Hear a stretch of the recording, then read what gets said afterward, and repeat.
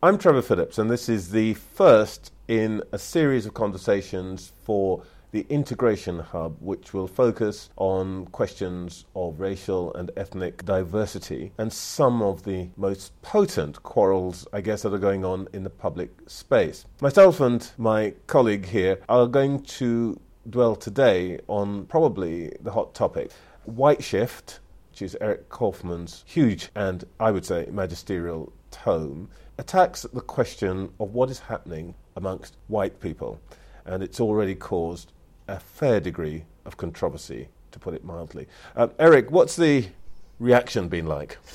Well, it's quite interesting. I mean, I would say that the broad spectrum of public opinion, center-right, center-left, has been reasonably favorable, not without criticism, but generally quite favorable in terms of the broadsheet reaction in the UK and also the emerging response in the US, where the book's just been released, I think has been pretty good. So I've been quite pleased with that. Now, there have been some quite strenuous objections on both the far right and the far left, what I would consider the far left. And so I suppose we could, just very briefly, the far right doesn't like talk of large-scale race mixing and the emergence of a sort of mixed-race beige kind of majority. On the far left, what you find is, and this is, we saw this in the Guardian review by Kenan Malik, but especially in some of the academic reviews that are now just coming out that I've seen, the criticism is very much coming from that critical race or liberal race dimension, which sees whiteness or white majorities as bound up with domination and hierarchy. So any attempt to sort of legitimize or normalize a white identity is essentially to normalize the battle days, battle past. So that's kind of been a major theme that I should be talking about power and not just about attachment and identity. And my sort of, and also there are some people who are saying that I'm too tough on cosmopolitans and on the cultural left, that in a way these people are they're responsible for many of the great advances in terms of racial equality and so on, and need to keep going in a way. So that's sort of just where the reactions are. I mean, I wouldn't say, I'd say there is hysterical reaction on the very extremes of the left and the right. But I've been pretty pleased overall with the response and the reaction.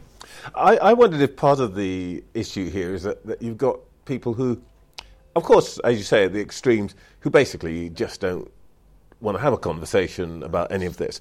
But in the academic world, I wonder if part of the issue is that because, from my point of view, a lot of people in the academic world are people who would really love to be in politics but just haven't got the guts for it. And what they really want is for studies like yours to be propagandist and advance a particular point of view.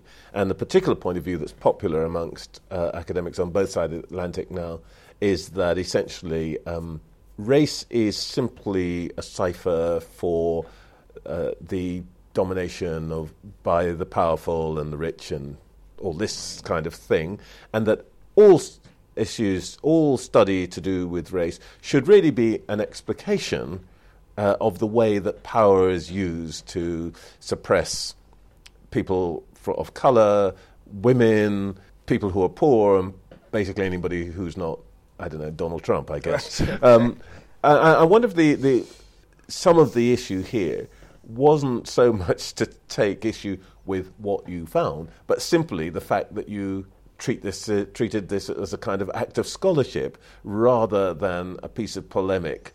Yeah, I mean, I think that's a really good point. I think what happened is in academia is that this whole field of race and ethnic studies is a ideological monoculture. It's not to say that everyone in there is an ideologue, but it's just to say that everyone in there is on board with the progressive, train, which means that, they're on board with terms like symbolic racism, where if you say U.S. is a colorblind society, that's a form of racism, or where if you talk about why African Americans are lagging behind on certain economic indicators, that the only explanation can be racial discrimination. So these are all, I think, baked into a worldview which is critical race theory, which is really quite it's not evidence-based in any, it's really taking top line bivariate correlations of inequality and running with those. And that's very unquestioned. Even people who are fancy quantitative scholars will sort of name check these critical race writers in their introductions and more or less not challenge them theoretically. Because they know if they do, they're just going to get such a spanking. Yeah, exactly. So I think there's really been a lack of any kind of critical appraisal really from pushing back against this narrative, because there's such a sort of powerful conformity that goes on in this field. I mean, already, of course, social science academia is disproportionately going to be on the left, which is fine, but then within certain subfields, it's a real monoculture. Whereas there are some subfields in politics which are less controversial, where I do think you do have some differing views. But in this field in particular, it's been very difficult. So, of course, I think academics who work in that field are going to be very I won't say aghast, but they're going to push back pretty hard on a lot of the claims. It's just beginning, because it's just starting to be reviewed in academic fields, but from what I've seen already. This gets to the heart of the issue, which is that the claim that white identity is a power construction, that majority ethnicity is all about trying to get more stuff and keep everybody else down. That's a view which I sort of oppose very strongly in the book. I argue that white majority identities are identities like any other ethnic identities, which are generally generated by people being attached to myths, symbols, memories, and so on, and which psychologists tell us people acquire these identities at quite an early age. And it's not all about domination, even though, of course, these identities can be abused to dominate. But a lot of the literature shows us that, in fact, people who are more, whites who are more attached to white identity are not more hostile to blacks, for example. That's clear in the 2016 American National Election Study data. It's been affirmed in many different data sets. So again, this notion that simply enabling any expression of majority group ethnicity is going to lead to some kind of oppression, I think is a flawed argument. Well, I think that quite a lot of the criticism is just, it's banal, basically. It's what I've read of it, some of it doesn't even really. It feels like these are people who haven't actually read the book. Right. And what they've really done, they've come with a pre-packaged argument, which, as you say, is all about the idea that this is really just a kind of proxy argument for some slightly vulgar Marxist interpretation of the landscape of Europe and North America.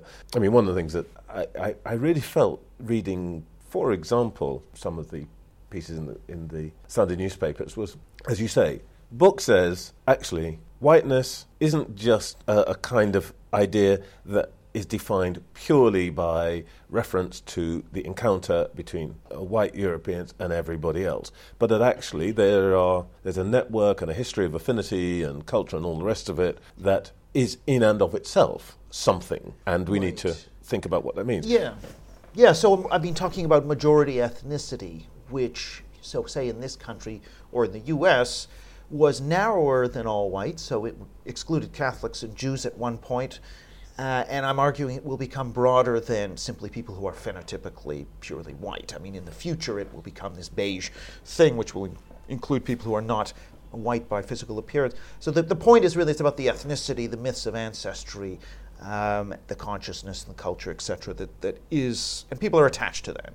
And that's really what's driving, when we get into the book and the subject of the book, it's sort of behind this populism that we see is a sort of insecure white identity and a group which doesn't know where it's going and is sort of only being told you're the past and you're going to be replaced by this glorious multicultural future and you should embrace that and celebrate it. And that's, unsurprisingly, that message is not going down that well with most of the white majorities, although of course some people do embrace that. The 8% of in the US, the progressive activist 8% clearly are on board that train, and perhaps a wider penumbra of white liberals, but this is polarizing, I think, society, is that analysis that sort of argues the only way forward is really multiculturalism and relatively high immigration. I mean, that's causing this polarization. So that's kind of the first meaning of the term white shift in my book, which is this decline of white majorities across the West, and the U.S. will get there first around 2042, but Britain and other Western European countries will get there at the end of this century. And what that means is this decline in the white majority means it's unsettling their sense of identity. So the issue of immigration is important because it's symbolic of that insecurity, not because of pressure on wages or public services, but very much that it makes people aware of the fragility of their identity in demographic, cultural terms that they've always taken for granted. And so this is primarily an identity-based and not a left-behind economic argument for the rise of populism. And then there's the white shift 2.0, if you like, which is this long-term argument that the whites will absorb through intermarriage lots of different minority groups. Not all minorities. Of course, you will still have ethnic minorities, but the general direction of assimilation, I think, will be towards that majority group, who will then, I think, select at least in Europe, they will select mainly that European heritage in terms of a myth of ancestry, rather than the sort of the many different strands that have intermarried in. So that's kind of the second Beijing-type component of the argument. It's a very interesting point, and it's a one part of the book about which I think I've got some doubts. But let me come to that in a moment, because when you and I were in this debate with Matthew Goodwin, Kent, and David Aronovich, and David had a go at the book on the grounds that the idea of white decline is false. Now, actually, I think I agree with you, but set out a bit what you mean by decline. Well, pretty simply, just in terms of the demographic share of the population that identifies as a member of the ethnic majority, that ticks that box on the census. And that it's more than a box on the census. It also involves where you live, who you marry, as you say, what programs you watch on television. Yeah. So there is a certain outlook and lifestyles that are associated with this ethnic group that is declining, particularly in the urban areas. So I think that's fairly unambiguous. Now, it's true that in the long term with assimilation it could return. I'm arguing it will return. However, but certainly in the medium term, if we're talking the next sort of up to 50 years from now, that decline is framing the politics. It's why the politics, I think, is shifting from the economic left-right to the globalist nationalist divide, which is fundamentally, I think, about ethnicity, but essentially about the changing ethnic character of nation states. Do you favor that the older, ethnic majority with minorities matrix, or are you embracing the sort of multicultural, everyone's a minority vision, which is being propounded, I think, by the what I call the left modernists, the sort of cultural left. And the argument there being that if you aren't on board with that, you are somehow reactionary and must be somehow, if not silenced or shut down, certainly criticized, not shamed necessarily, but there's strong pressure within the high culture not to have, not to question necessarily this trajectory. Yeah, but that's I agree completely with that analysis, and of course, what you call left modernist. It's all part of a project, isn't it? I mean, having failed, I'm afraid, with the classic working class, the new theory is that the way you challenge the establishment is by essentially constructing a vision of society in which there are insurgent minorities and the number of them multiply and they become more and more, and that's how you break everything down and all that. Complete nonsense. But what I think is very interesting about what you're saying is that there is potentially a contradiction going on here, isn't there? That actually there is white decline in the demographic sense that you outline in just sheer numbers and proportion of the population. But at the same time, there are people who are becoming part of what will become a sort of new whiteness, if I can put it that way. So there are two things going on which, in some senses, are completely at odds with each other. Fewer white people, but actually more of the people who are here are getting defined as white. Yes, so, right. I mean, these things often happen in a nonlinear way. So at some point in the future, those people who are part white will sort of suddenly find themselves in the tent. But I think that's, if we look historically, that tends to happen in these cascades. So if you look at the U.S., the Catholics and Jews who were outside the tent, but were acculturating and assimilating culturally, but still Catholics were marrying Catholics. I mean, across ethnic lines, Italians and Irish, producing people like Robert De Niro. But they were in their Catholic melting pot, and the Jews had theirs. And it was only really post-1970 that you had this breaching of that boundary. And then it happens very quickly, sort of almost in the space of 20 years. But for a long time, say between the 1910s and 1960s, there was cultural assimilation, but without the large-scale intermarriage and the large-scale identity shift. And then it suddenly happens quickly. So I think that's probably where we're headed in terms of this white expansion, so that the whites will decline until their boundaries are rethought or redefined. And that happens in a sort of peer-to-peer social. It's not really a top-down process. It's sort of suddenly people's understandings shift in a very short space of time. Oh, that's interesting. That's how I would predict it to happen. So a decline in what we would think of as the white population, right. And then some event or some incident or some moment happens where actually it goes up again, but because who we think of as white becomes different. In a sense, I suppose, it's interesting actually. You're right about the United States. After Kennedy becomes president, Catholics suddenly become... Right. Well, a good barometer of that is 86% of Catholics voted for Kennedy in 1960. And by the time you get to John Kerry, who's the next Catholic, I think it was in the mid-2000s, the Catholic vote was completely split. And it didn't matter that he was a Catholic at all. Now that's, and I mean, I think the changes happened in the sort of 70s, 80s. So I think it's just one of these, and it's not, I don't think, any crystallizing event. I don't think the election of Kennedy was necessarily the key thing, as much as it's a bit like gay marriage. There's sort of the toleration, and then more people are tolerant, and so then people realize, oh, okay, maybe that's the way to go, and then you get a self-fulfilling cascading effect, and then the thing changes very quickly. And so that's sort of how I'd envision it happening, not necessarily a singular event.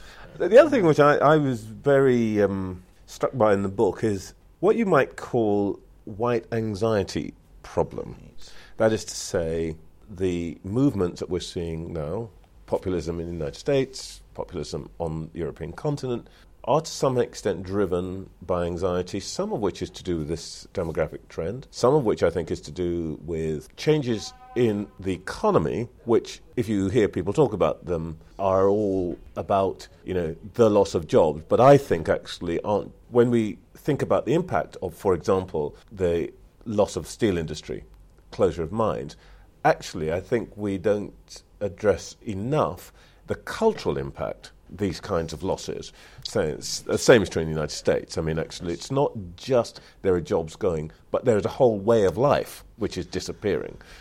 And the reason I'm asking about this is that I wonder, it's a question that I've never really been able to answer for myself, I'm not sure anybody really gets, is what comes first? Is the sense of anxiety about change what comes first? And then white anxiety follows that because everybody looks around and says, oh, the people who are being affected by this kind of change are all like me, they're all white. Or is it the other way, that actually people who already have this common identity are looking around and thinking, hang on, we're becoming a minority, there are people who are coming, they've got different ways, they look different and so on. And by the way, at the same time, all these other things are happening to us, the white tribe. So, do you see what I'm getting at? Yeah. What do you think is coming first? Well, I have a very sort of basic take on this, which is that I actually don't think these economic changes matter much. Now, that's some people. I mean, that's heretical. Wow, okay. There's heretical for some people, but I mean, if you look back, look at the United States, the last major wave of immigration restrictionist politics in the 1920s, boom times, etc. Even in Britain with Powellism in the 60s, I mean, you wouldn't have said that. You can always point to this deindustrialization that has been occurring in fits and starts, even in Britain since the 20s in some cases, but certainly over decades and decades and decades. And I'm just not sure that matters. And it's not just because of history, but if you look at the data, which I do in the book, the differences based on where you live, rural, urban, income levels, whether you're employed or not, those are not very important. They really don't correlate very well with populist right voting. Really? No, and so London, I can say, if you take the white working class of London, I don't know what I'm saying. Really, it's there in the book. well, yeah. But so this London is as much of a Leave voting area when you just look at its white working class population as anywhere else in England, as these towns which are deindustrializing. Now, granted, there's some deindustrialization in London too, but I think that if you look at the variables which correlate, I mean, the Trump vote, there is no income effect at all. So poor whites and rich whites vote for Trump. Not the very richest, but essentially income broadly doesn't correlate with voting for Trump amongst whites. In Britain, there's a small effect for Brexit. But generally, I think this is a straightforwardly cultural, ethno-demographic, political demography phenomenon that can be compared to even other parts of the world where we see these conflicts. Ivory Coast, where there's been an increase over decades in the Muslim share of the population. That's an example where we've seen, even in, it's a slightly different situation, but, Chinese moving into places like Tibet and Western Xinjiang, where the Uyghurs live. These sorts of ethno-demographic shifts are very often associated. I mean, it's the exception when they're not associated with some sort of ethnic, not necessarily violent conflict, but certainly ethnic unease and anxiety. So I just think it's a bit like when the Irish Catholics came to the central belt of Scotland and you had populist Protestant parties getting a third of the Protestant vote. It's the same kind of, I think it's the very same phenomenon. It's very much down to this ethno-demographic shifting. It may be happening at a time when the economy is just higher inequality and so on. I'm just not convinced that's telling us much in terms of the picture. But there's tremendous resistance to this idea. I have a theory about this, which I'm going to try out on you. Our opinion formers, people who write clever columns and leaders in the newspapers and who appear on telly and so on, who aren't me and you, generally speaking, resist this idea which you're essentially promulgating, which, I'm an adherent to, which is that the social cleavages that really matter in our society now more closely correspond to ethnic and religious and cultural divisions, and that the political architecture is in deep trouble because, certainly in this country, the political architecture does not reflect where the real divisions are. In America, Donald Trump's already reshaped the Republican Party to reflect exactly this kind of change. So the Republican Party is now it is basically a white nationalist party, and it's unashamed about that. Democrats have all sorts of trouble because they don't quite know where they want to be. Do they want to try and fight on that new ground, or do they try to continue to push what you would call the sort of multiculturalist orthodoxy and, create this kind of rainbow tribe party? Now, I think that what Vernon Bogdanor calls the exam-passing classes in this country have a lot of trouble with this, because in this country, those exam-passing classes basically think it's kind of old-fashioned and it's wrong to base anything on these ties of affinity. That actually that's somehow disreputable, bordering on the automatically racist, so that the sense that we have all the time when you read what the opinion formers write and hear what they say is that the one thing you may not accept is the idea that people may be motivated by these ties of affinity. And one of the reasons I think this is important is I think most of the people in that class who might have been born Catholics or Jews, or indeed people of colour, are generally speaking people who think they've left all that behind. Right. They have cast it off, and it's a kind of old superstition that belonged to their parents and their grandparents, who they still love, but who they think are basically, they brought the shtetl with them, or they brought the village with them. Right. And actually what we need to do is to get rid of all of that. I just have a suspicion that there's a sort of conversation that goes on amongst clever people in which all of the things that, genuinely speaking, motivate most people, white or not white, are now regarded as relics of something that we should have left behind because they belong to the old country or the old traditions. That's really interesting because it gets to what David Goodhart calls the somewhere anywhere divide, yep. and what in my book I trace very much to this psychological divide between people who are essentially attached to, difference and change, which tend to be these exam passing classes. Although I think there's people in the exam passing classes who are actually quite attached to tradition and conservatism and order. So there's a big divide there. So I think it's a psychological, and the work of Karen Stenner and Feldman and some of these others on authoritarianism very much shows that these are deep-seated, between a third and a half heritable dispositions. I mean, Jonathan Haidt shows people, conservatives like dots on a screen moving in lines, and liberals like them sort of in more messy patterns. So it's kind of a deep psychological basis to this, and which does correlate with education. And so I think the highly educated tend to be these people high in openness who are, in terms of their psychological disposition, selecting into these roles. So they don't understand people who are attached to, traditions, wanting the present to be like the past, and so on. So you're absolutely right there. The one thing I would say is there is a bit of a double standard in the sense that, particularly on the multicultural left, there's a desire for ethnic minorities to be conservative in terms of preserving and identifying with their ancestral homelands and cultures, and the opposite for ethnic majorities. They should slough off and escape, but the minorities should get in touch with their roots, right? Yeah, we should stick with the old, with the folk history and dress up. And that goes back a long way. It goes back really to the first multicultural theorists in the 1910s who had this distinction. So the way they got over that contradiction, which is a contradiction, I mean, between attachment to roots and sloughing off the roots, is okay. Majority powerful groups slough off the roots and minorities stick to it, partly so that provides color for us cosmopolitans to savor.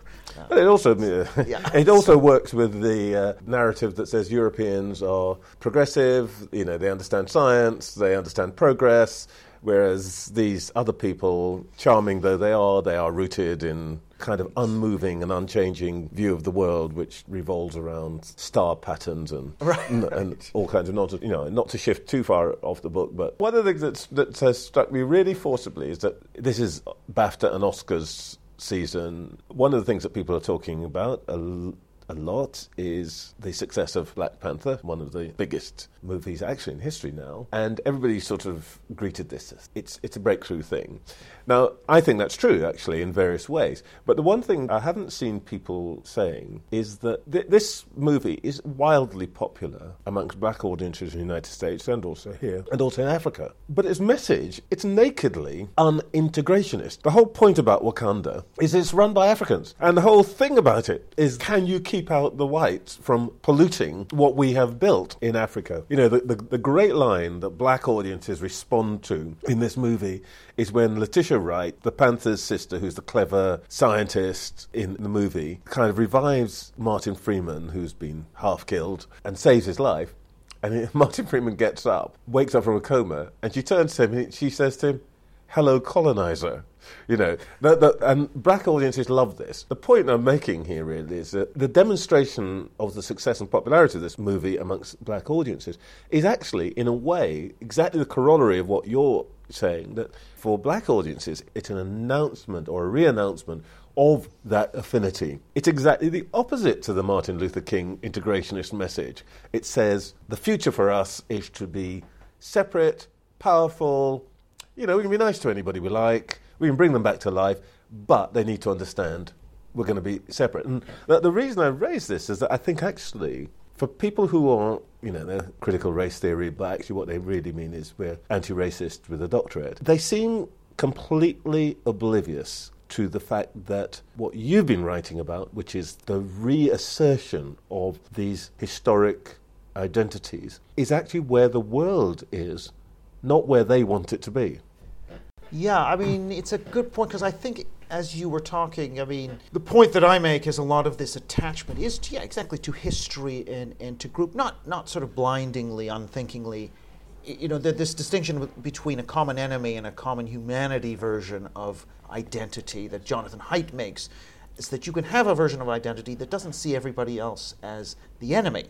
It doesn't depend on everyone else as being an enemy, and I think this is sort of what this movie's talking about, and that the appeal of identity and ethnicity is not dependent on either dominating or being dominated, because I think a lot of the critical race theory kind of suggests that, well, there is a black identity because they were dominated, but of course you're never Yeah, going to say once the domination lifts, so they'll just drop their identity. Yeah, I mean, it's we were never black before we were colonized. Right. Yeah, I mean, I've never thought about it that way, but that's a very because my argument is that the attachments are to symbols, the Harlem Renaissance and the blues and jazz and these sorts of AME Zion and church. If you're talking about African Americans, that gives the power that's what people are attached to. This idea of this as a vehicle for resistance, and that's the only reason that you are black. I mean, this is sort of the social constructionist version of it. I just think is flawed, and I just don't think if you did the psychological research that you could find a strong basis for that. It's just not there. That's very interesting. I mean, I think that's a really interesting proposition to explore, that people only became black and white when they encountered each other. And I think that there are people who genuinely believe that before that none of this meant anything. But I don't believe that. But it does have I think it's got a really practical effect. As you know, one of my current and frankly abiding obsessions has been the question of how we deal with the rising levels of violence in British cities, which we now kind of label under the title knife crime. And it's reasonable. The numbers have gone up. There are fatalities. There are hundreds and hundreds of kids going into hospitals with knife wounds who don't die, but this is a serious thing. And the reason I fret about this, I think is probably the right way to put it, is that I look every day now, because I've got, you get obsessive about these things, newspapers, and I listen to radio, and I watch a report on television. Statistically, there is absolutely no question where this is predominant. The predominant group of people who are perpetrating knife crime and also being victims of knife crime are subsections of black communities, particularly those who've come from parts of Africa. Now slightly less amongst African Caribbeans, but it's very specific. The one thing that and there's lots and lots of coverage of this. I just judged the Daily News Programme of the Year award for the Royal Television Society, and there are, amongst the entries, there are dozens of items on knife crime. The one thing that you will never hear anybody say is that this is largely conducted by black children, because that's really who it is, and it's against black children. There are parallels made, for example, with knife crime in Glasgow, completely unjustified, because actually the knife crime that we're concerned about now, not people tumbling out of a pub and being angry with each other. These are assassinations. These are people being sent to kill people. It's a very different thing. But what nobody will say is that there is a racial component here, which probably we don't quite understand, but we need to understand. And we can't understand it unless we acknowledge it. Where I'm getting to is that because we've now got into this place, which the reaction to your book was part of, where the last thing anybody can say is that there is a thing that is associated with being white or being black, we cannot actually deal with this phenomenon. So we end up with a situation where, as I say, I listen and watch the BBC, particularly on this, and no matter what they do, they will not explicitly say this is about black communities. Yet, actually, you'll find two things that are really unusual about the reporting of this issue. More often than not, the person who's reporting it will be a black journalist. Why? If it's nothing to do with that. And secondly, the conversation around it is epitomised by a piece I listened to on the Today programme on Radio 4 last week, in which it was the item reported that there had been the highest number of stab wounds in London hospitals. It was really charting this phenomenon. Their interviewees were a, no doubt competent, capable, concerned, nice white lady doctor, and a black guy who had himself been a knife carrier and a supplier of knives. Nobody actually said he was black, but his name was Olu. He came from Brixton, we were told. He had worked with gangs, and frankly, unless you're completely been asleep for the last 35 years, you could tell he was black, even though it's on the radio. But the thing that absolutely struck me was that in 10 minutes of this reporting, the BBC resolutely refused to mention race. And my point here is, in a way, perhaps part of the reaction to your thesis, put crudely, that race matters for everybody, and what race you are matters for you as an individual, is now creating a situation where we can't actually tackle public policy problems. Yeah, I think you're right. So there is sort of this view, there's this sort of view that the way the media talks about these subjects will have this mysterious, shadowy influence on everybody else and turn them into raging racists. Or, that's sort of there's a theory called mainstreaming or normalizing, which is often the way this is talked about, that if you it's a bit like if you have a conversation with Steve Bannon, then everybody's going to go out and be like Steve Bannon. I mean, there's no evidence for any of this. None of this is sort of evidence-based. It's all, I would call it conspiracy theory-based.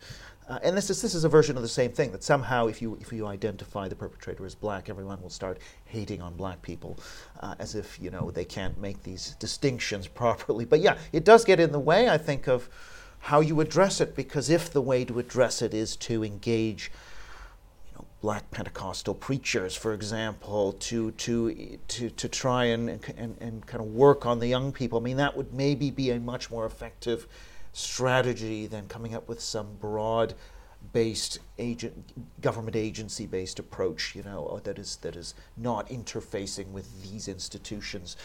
So I agree. It seems to me a sort of very counterproductive way of going about it. You have to identify what is the problem, and if it is an honor, if it is a particular black male honor culture, this is where some of the African American writers like Coleman Hughes and Glenn Lowry and Thomas Sowell, and that's what they're saying, that just trying to pretend that this is a white on black problem, a majority minority problem, all the attention that, say, a police shooting will get, versus blacks shooting blacks, that doesn't make the paper, nobody cares, when actually that's the much more serious problem that should be addressed. Needs to be, the resources need to be going, the attention needs to be going. If you really care about black lives, white cop shooting a black, which is actually, black police are shooting blacks at an as or higher rate. The bigger issue, the proper issue of where there should be more media attention and policy attention, if you really want to improve black lives, is how do you intervene to address this honor culture, which is behind a lot of this gang. And I'm not saying there's no socioeconomic input, but clearly the Vietnamese and Chinese immigrants are not doing this, which is, taking it in the American context. So they're, again, Coleman Hughes and these people are saying, we have to actually be realistic about the causes here. Indeed, and I think what this all says to us is that things that really matter are being avoided, because the opinion-forming classes, for, in my view, their own reasons, want the world to be a particular way that suits them. But unfortunately for them, us, you, part of that class, that isn't the way the world is. And the task for us is to try to think through, can we change things in a way that starts to deal with those? Now, some of this, we've been talking as though this is just a North America, UK issue. I have just come back from a conversation in Austria with people from right round the continent, and particularly the Austrians and the Germans, because of the 2015, Germans took in, 1.2 million refugees, mainly from Africa and from the Middle East and so on, and now thinking really hard about these issues of integration.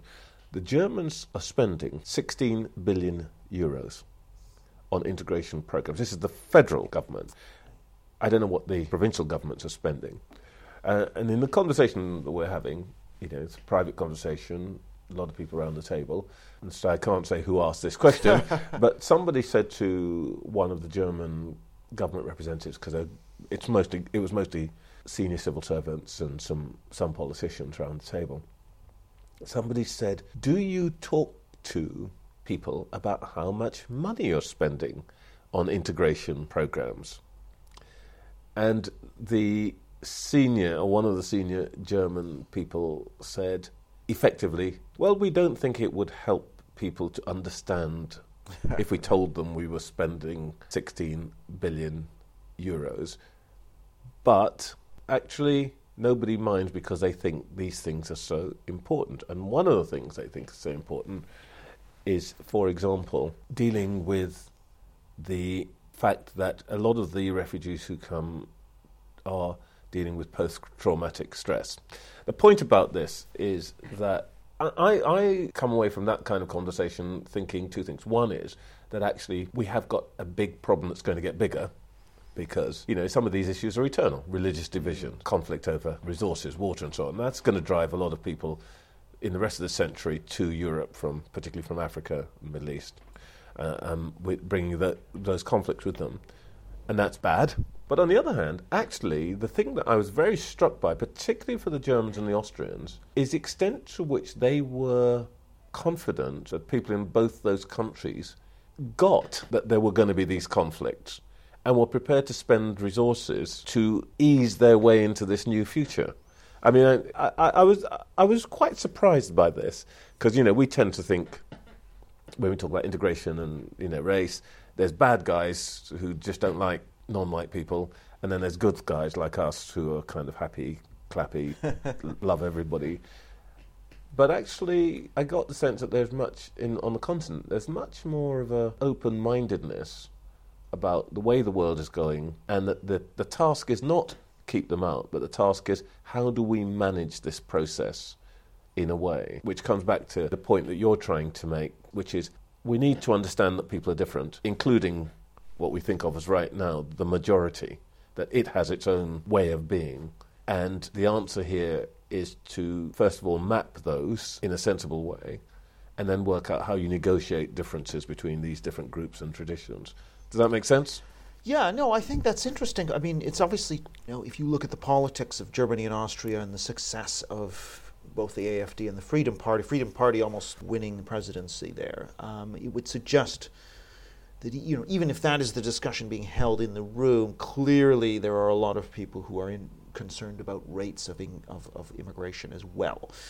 Maybe not necessarily reflected in that discussion. But, yeah, I mean, one of the things is, you will know more about this than me, is that it's not clear to me that the integration literature gives us any clear pointers as to how necessarily to deal with this, because in a way, there's a downside and an upside for groups clustering together. They actually have better well-being outcomes in some ways clustering together. It may impair their social capital in terms of getting employment in some other cases, but we still don't have a clear picture of what is the right policy. And even with terrorism, we know, I mean, the evidence that I've seen wouldn't suggest that, say, a Muslim living in a heavily Muslim area is more likely to be engaged in jihadism than a Muslim living in a less Muslim area. So, this is really a field without, in my view, clear policy guidelines, and so spending 16 billion, I don't know what they're spending it on. English language, yes, maybe. English language, housing. Native language. German, yeah. Yes. Housing, it adds up. But I think the point you make is a very, very important one, because one of the extremely high-placed Germans in the room raised exactly this point. And she said, why do we keep saying, there's a conversation about segregation that started, she said, why do we keep saying that segregation is in and of itself a bad thing? Number one, I can't see anybody who's been able to prevent it. Singapore, maybe. Yeah, well, okay, yeah. Do we want to go there? No. Number two, doesn't it make it potentially easier for us to deal with this kind of diversity? Because we can actually provide services for people, that we can actually work with the grain rather than against the grain. And there may be things that we can't then solve about what are the rules within these quote-unquote clusters or ghetto communities, depending which side of the coin you look at. But why do we automatically assume that it must be an object of policy to integrate people spatially? And is that the most important thing? Because actually there are social issues of integration that may be more significant in the future rather than where people live. Yeah, I mean, and I think also the evidence we have, I mean, certainly that I'm more familiar with the data here in North America, but immigrant groups who cluster initially have shown a spreading out. You know, the Bangladeshis in Tower Hamlets are moving into Redbridge and other areas. And one of the things I point out really in both in the response to the Casey review here in the UK is that it may be that the white response to this migration is the bigger driver of segregation. That is, minorities may be willing to move out, then they're increasingly creating these super diverse areas like, I don't know, Bronx in New York or Queens or maybe here, Newark. Yeah. So these super diverse areas, that's where all the growth is. Not in the one group ghettos. I mean, groups are moving out of those ghettos, but actually the white British or the white Americans are leaving these super diverse areas and moving towards their own. So actually, that is maybe creating this kind of two-nation style geography of these super diverse suburbs and then these very white exurbs and countryside, and that they're voting different ways. And so actually, the sort of white avoidance part of the equation is sorely neglected, but may actually be the more important driver. So I'm not convinced that necessarily these Muslim groups won't mix over time, spread out as they get the means. I'm not sure they're as anti-integration naturally, because the studies, the show card studies we have from the US, from the Netherlands, Britain, would suggest whites have the most exclusive neighborhood preferences. They prefer neighborhoods 70% white or so, whereas minority groups, it's more like 50. But this has received almost no attention, but I think will become a bigger issue. I want to go back to the Muslim thing in a second, but here's one of the issues that came up in the conversation that we were having across the table about Europe itself, and some of the Americans and even the Canadians who... they were there. Oh, no. We had everybody in the room. The Canadians, I spend most of these meetings teasing the Canadians for being perfect, but even the Canadians are slightly losing their confidence. And one of the reasons that I think everybody is losing their confidence is it's a spatial one. You're completely right. Whites move, as you say, to the exurbs, rural areas, stable. There are mixed inner city areas, some of which are gentrified, with £1 million apartments and living 2 streets from their servants, basically. Right. And oddly enough, there's no big problem there because these people don't see each other very much. Where I think there are issues, particularly these for the public authorities, are in the places where, exactly as you say, there's movement and there's transience and there's churn. And that's a kind of general migrant settled issue. And then you put on top of that the arrival of, say, refugees or temporary workers. I wonder if one of the things we're missing when we're thinking about this integration problem is that I agree with you that, you know, the actions of whites are important, but maybe another way of thinking about what the problem we have to deal with is the degree of churn. We know that the populist vote is strongly driven by rates of change in the composition of the population. And I wonder if there's a sort of, if you like, a second-order derivative here, which is not just the rate of change, but the continuing rate of change, if you were to take an average length of tenure. Right. So Newham, where a third of the population turns over every 5 years. Exactly. So that is I think that's associated with low social cohesion, social capital. I'm not persuaded that it's connected to the populist right voting. I mean, people who move, for example, are less likely to vote populist right. There's actually a certain liberalizing effect of moving. But I think that it is associated with a certain disorder within that population that's transient. You may get more. I think I saw a paper that showed more rioters in the London riots coming from those kinds of areas. So I think you probably have a point there. But I think the populist right vote is very much about that rate of ethnic change, and one of the things we see, for example, in refugee dispersal, when there's an attempt to distribute refugees, I think that's a bad idea. Any areas that are receiving refugee dispersal tend to have higher populist right support, because they're generally relatively homogenous. They don't have a history of being very diverse. And just that attempt, it may make sense on a purely bureaucratic level to kind of spread groups out across the country so no one place takes more of the burden. But I think that's actually wrong-headed, because you're sending people to places which don't have that experience. It's almost better to let them organically settle in areas where they're already concentrated. I don't think that's the end of the world, actually. I think that's probably better. It's a very good point, actually, and it's something that came up when I was talking to my new best friends in Austria, that actually what they're discovering is that they disperse people into new refugees, into the Tyrol, for example, into the mountains.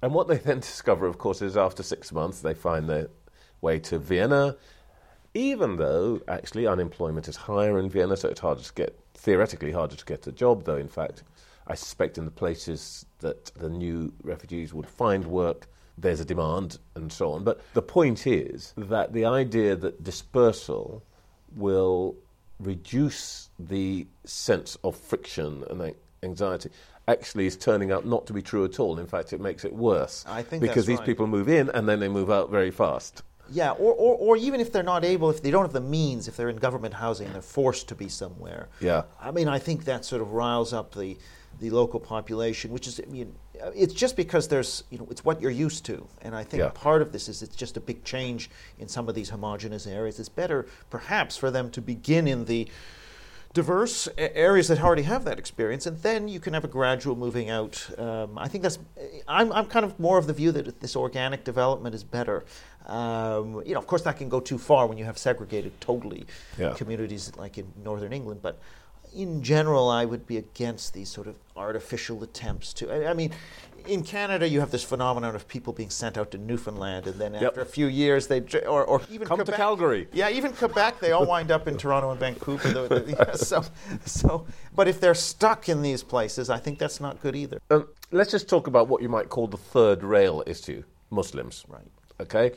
Now, I suppose the question that everybody is still slightly trying to avoid is the issue of whether what we're dealing with here is a rise in populations from countries which are basically Muslim, Pakistani, Bangladesh, in France, North Africa, and so on, and that the issues there are ones to do with national origin and culture, and that being Muslim has nothing really very much to do with it, or whether what we're talking about is people who come from a global tradition which is not incompatible but not easily reconcilable with the sort of sets of traditions and values that you outline in White Shift.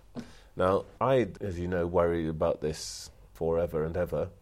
And the thing that you're not really supposed to say is that the second is true, that actually what we're really dealing with here is not a sort of problem of national origins, because in Pakistan they eat this or that. Right.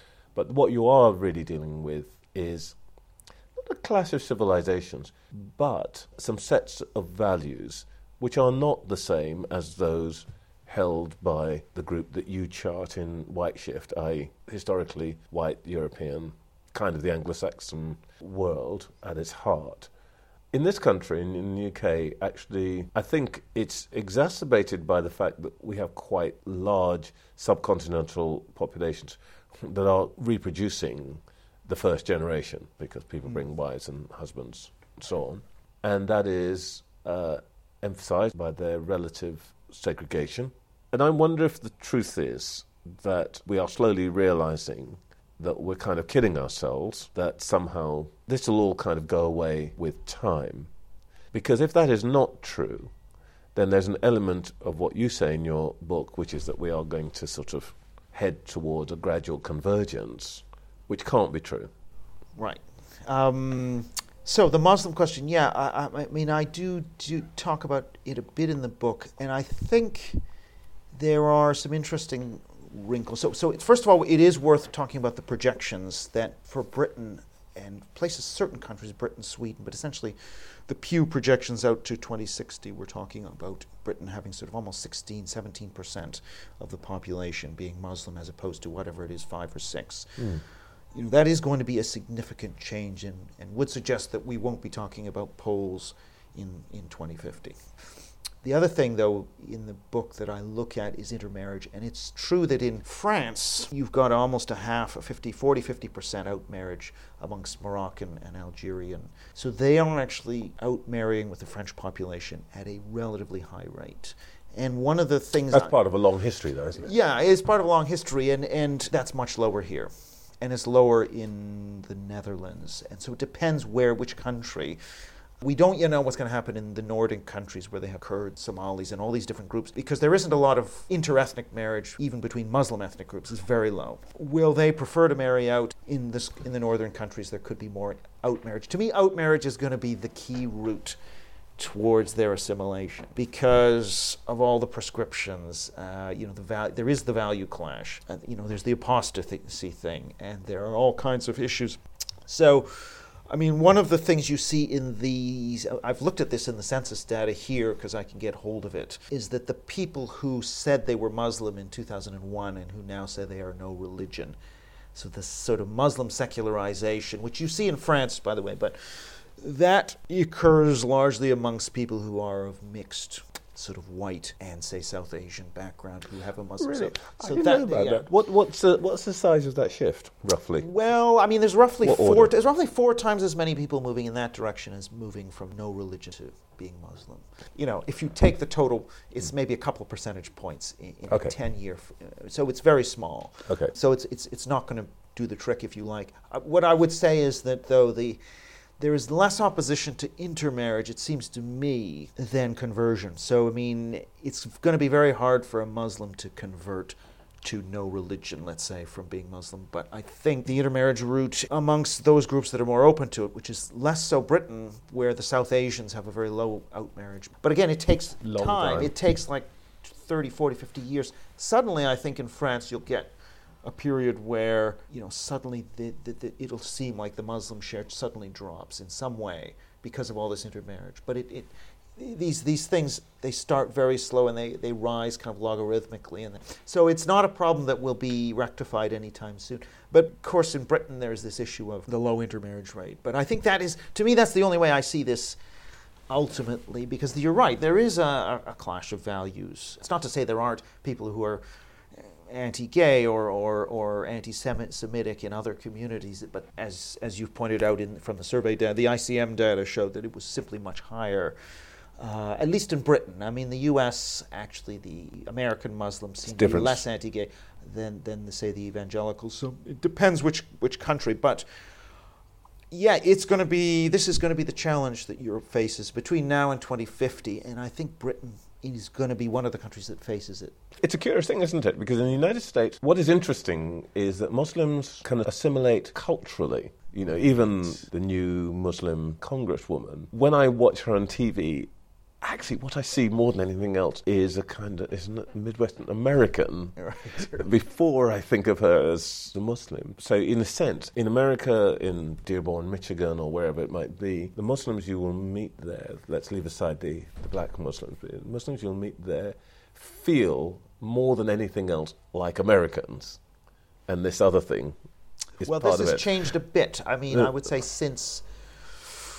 not just 9/11, but say in recent years, and certainly since Trump. But I mean, there's a bit of a change. I agree. There's a little, but in and of themselves. Whereas here, actually, I think we're in a rather different place. That actually, for a significant part of our Asian minority population, being a Muslim still feels like it's carrying a weight that isn't quite the same as it would be in the United States. That actually this sense of belonging, in the same way as, go back to the beginning of our discussion, the sense of belonging to being a white tribe is really very strong. It's a kind of paradox, though here there might be a little bit more intermarriage even than in the United States.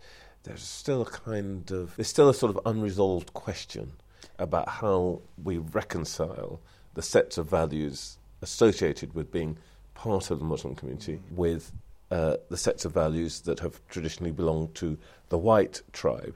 And this is not, the minute you say this, everybody goes, oh, this is Islamophobic. You're saying that Muslims can't be British. Actually, my point is exactly the reverse. My point is that we have to find a way of allowing people to be what they are and create a kind of a more capacious identity that accommodates that, rather than constantly sort of kidding ourselves that somehow, somewhere, it's all going to get itself sorted out. Yeah, I agree. That's why I favor these two layers. One is the nation-state layer, which is, which I use this term multivocalism, which is that every group, they'll have their identity, but they also can have their national identity as well.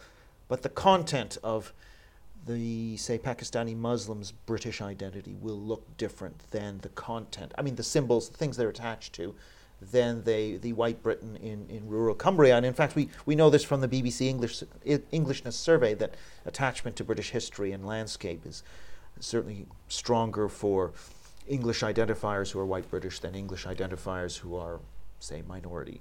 And I don't think there's anything wrong with that. So I think you can have this sort of bespoke, kind of tailor-made, personalized Britishness, which is somewhat an emergent thing from below, not an officially decreed British values 6-point hymn sheet. So I'm very much against that type of top-down national identity. But at the same time, you also have this kind of majority, blurry at the edges melting pot, which is the majority ethnic group, which is absorbing different groups, which is something separate from that nation-state identity, which I agree with you needs to be capacious. So you can cheer for the Indian cricket team, but you might cheer for the English football team. So that's fine. I mean, actually, the one I'm with you on that. And I was thinking, as I was reading the book, actually, about how that multivocalism expresses itself. Let me try something on you. Nobody would ever say somebody who's a rugby fan can't be British.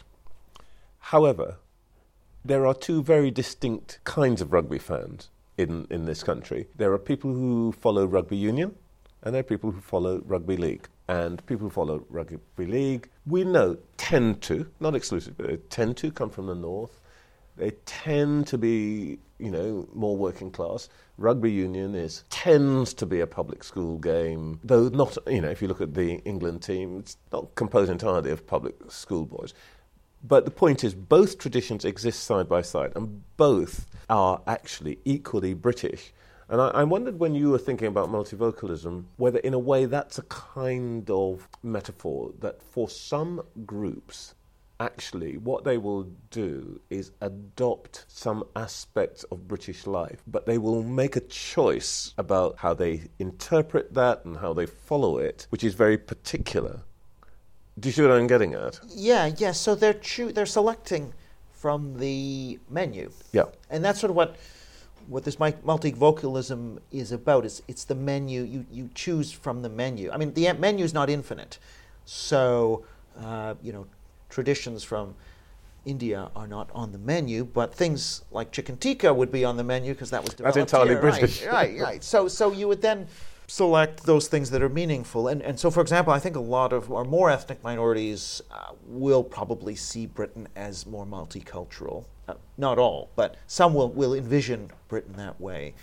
They might identify with institutions like the NHS, or whereas a white Briton in not anywhere, but really especially outside the major metropolitan areas will identify through their ancestry, through British history, through the landscape, through the long shadows on cricket grounds and all of those things, and that's fine too. So I'm against this idea that everybody must buy into the multicultural or indeed the ethno-national. I mean, it allows these multiple forms of Britishness to coexist without there being one official approved version. So I think it can accommodate the Muslim version of Britishness. It's fine, but of course, where you will have a conflict is around these values. I mean, if there are, whether it be women's rights or gays or whatever, that where you have value conflict, you can't really massage those. The symbolic stuff, you can pick different items on the menu, but where there's clash over the values. But I think those by and large, I think Muslims will be willing to, I could be wrong here, but be willing to defer to the existing majority. And so part of my argument is, I mean, if you're really concerned about the threats to those values, people are free to do what they want. When they're in the country, they can live as they want. They can profess the values they want, as long as they're not harming people. I'm okay with that, but there is obviously a demographic point that if it were to be the case that the demography would push towards, say, 50%, then you want to be... the way to deal with that is more through the immigration system rather than through some kind of high-pressure integration, which I think is not going to work. I agree. Well, it's my last point. Right. I suppose. One of the things that I got from Louise Casey's report, which I've always agreed with, but I think we need to foreground more, is that, in a way, reflecting what you've just said, we can't quite leave these things to chance and hope. There's no doubt a sort of battle that goes on within communities. I mean, I've seen it within communities I come from, about how you accommodate, how you develop your traditions and your identity so that it sits within Britain itself. I think that is more difficult for traditions that have a set of kind of really strong, articulated rules. And that's most clear amongst Muslims, though not exclusively about Muslims, but it's clearest there. And the task, I suspect, for the rest of us is to try and find ways of making it easier for the people inside that community who want to find an accommodation, that we need to find ways of making it easier for them to move towards the shared values. Because actually, if we don't make it easier, then what happens is the people who say within those communities, actually, they never want to recognise us, they never want to accept us, and therefore we need to stick with the old ways, and that's what will protect us against against these, horrible, in this case, Islamophobes. So I don't quite know what I think the answers to that are, but I think an aim of policy has to be to try to ensure the victory, as it were, of those who want to be part of the shared public, as opposed to those who basically want to say, we're just here and we're going to occupy the space, but we're going to occupy it in our way and not have much to do with you guys. Right. Yeah, I mean, I think that's a fair public policy aim. It's just that you'd want this to be evidence-based and measured, rather than ideological. That's all. That when in designing such policies, I sometimes have the feeling that people are not sufficiently grounding their plans in studies and evidence. So that's my only plea. More Kaufman studies, okay, right. Thank you very much for listening to the inaugural Conversation on Integration. If you want to discover more of what we do, visit us at integrationhub.net and sign up for our newsletter and follow us on social media. See you next time.